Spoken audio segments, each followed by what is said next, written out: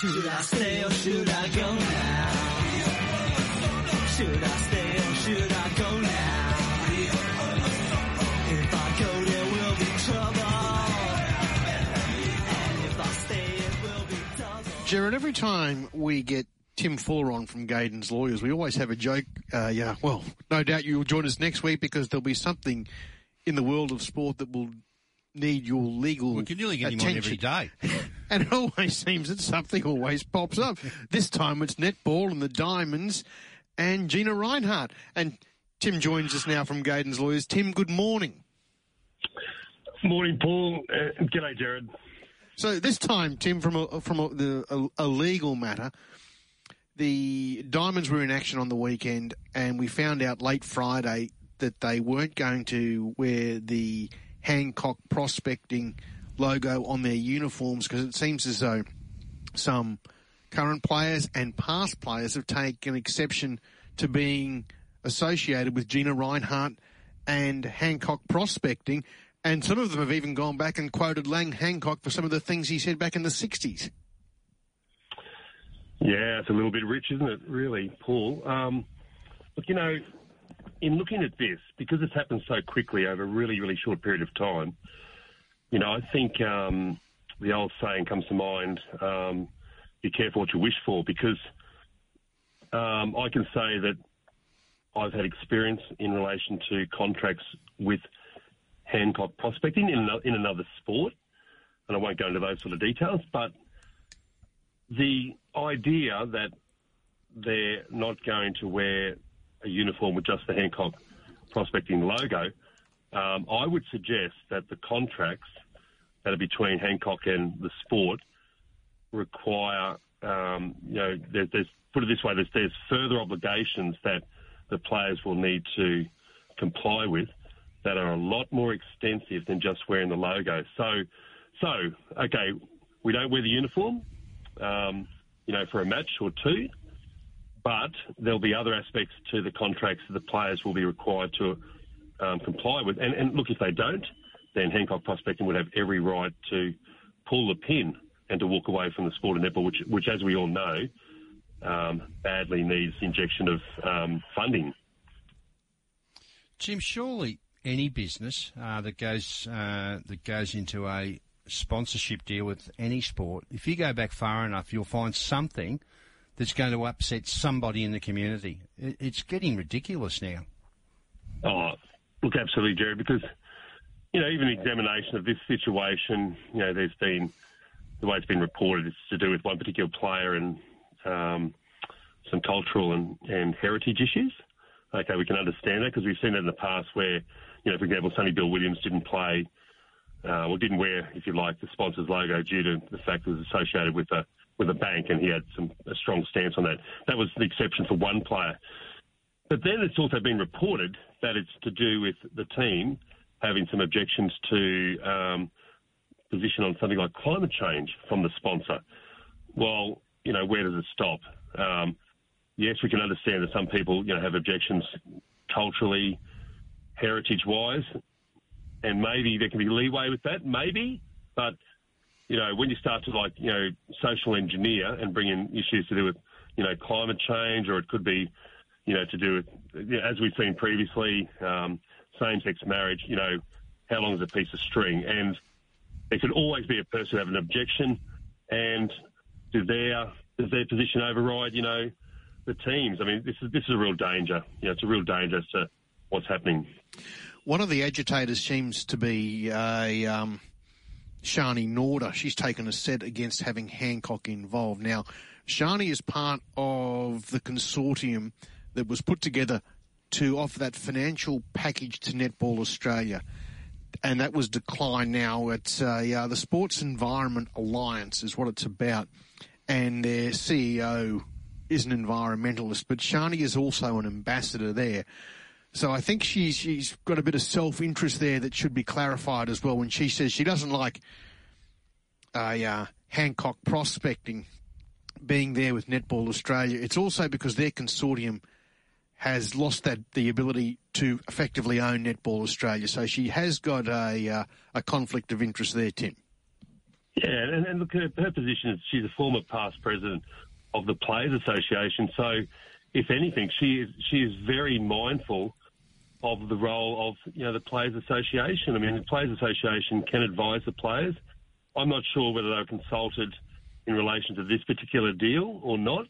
The Players Association, what role they had, but the fact is that she knows how the process works, and she's not representing the players in the sense that she's on the Players Association currently, and really the Players Association should be the representative of the players, and they should be, the ones that are probably coming out and taking a position, on this. And so that's a little bit of a mystery how much influence, former players have had. Tibble, away from that, we learnt on Friday morning that Brett Ratten had been sacked as the head coach of St Kilda. What surprised everyone, not so much that football coaches get sacked each and every season, but Brett had just penned a new deal, a 2-year contract extension back in July. And as it was pointed out, he didn't even last 100 days, and he's been terminated already.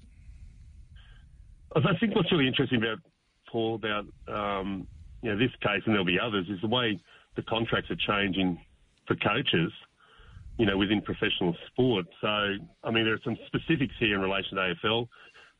St Kilda are an AFL-assisted club, which means that they receive financial assistance from the AFL in the form of loans.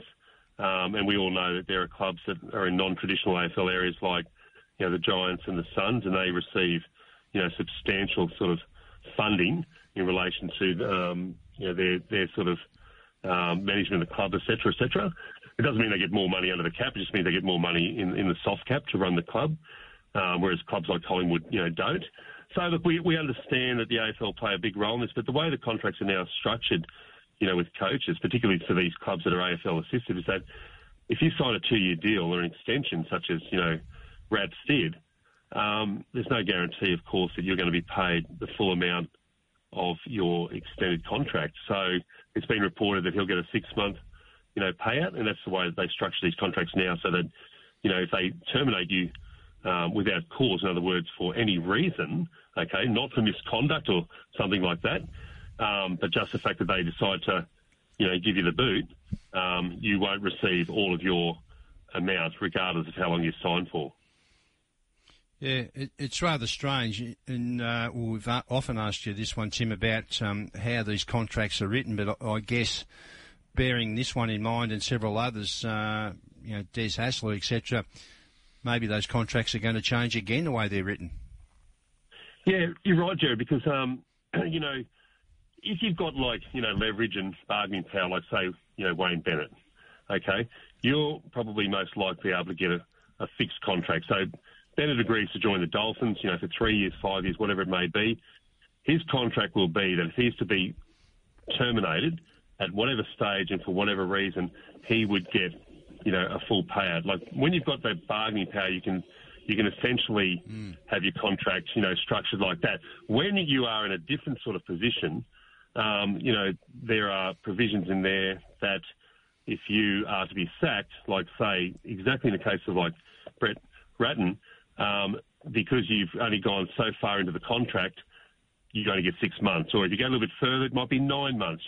There's all these different type of, stages, if you like, of the contract. So it really depends on the coach. But it's not a great situation because, obviously, the contracts vary from coach to coach, whereas, as we all know, the players, they have standard contracts, and those contracts are consistent. Doesn't matter who you are. They don't change apart from, how much money you're paid or how long you're playing for. So, yeah, the coach's situation is tricky. And cricket has also got some legal issues as well, and we've got the proposed change to the Code of Conduct that could see David Warner's lifetime ban from leadership roles with the Aussie cricket team overturned, and we could see David with the C beside his name. Yeah, I think it's really interesting, Paul, this one, because it's been reported that the proposed changes to the Code of Conduct are essentially to allow someone like, say, David Warner, who's served a certain, penance, if you like, or a certain time, some sort of sanction to come back into the role that they may be. So it's essentially based on a good conduct provision, if you like, that if they can, basically play up or they've done something wrong over a period of time, if they're able to repair their reputation, show that they're a fit and proper person, they can return to that role. I think it sort of seems to be sensible. The idea of a lifetime ban, is really, I think, it's excessive. But the fact is that we all make mistakes. He would still be punished, under the code of conduct. That seems sensible. But over a period of time, if he's able to show that he is meeting the standards that the sport requires, then there would be this, if you like, provision that allows him to come back into the game or to come back into a leadership role in like his case. It seems a good move. I'm not so sure most of the fans out there, the cricketing fans out there, would agree with that sentiment, Tim, because it's Dave Warner. Yeah. If it was anybody else, you might get away with it. Yeah, Pat Cummins said, the players and the coaching staff would be happy. I'm with Gerard, though, Tim. I don't know if all the fans would be. No, but I suppose the distinction, the point to make is that this is just how the contracts or the change in the code of conduct work. So we understand that maybe with player A, but, player B, C and D, that's how the change would work. Tim, I know a friend of a friend who was banned from a drinking establishment here in Brisbane due to poor behaviour, and he was given a lifetime ban, and he objected to it. So they changed it. He got 99 years.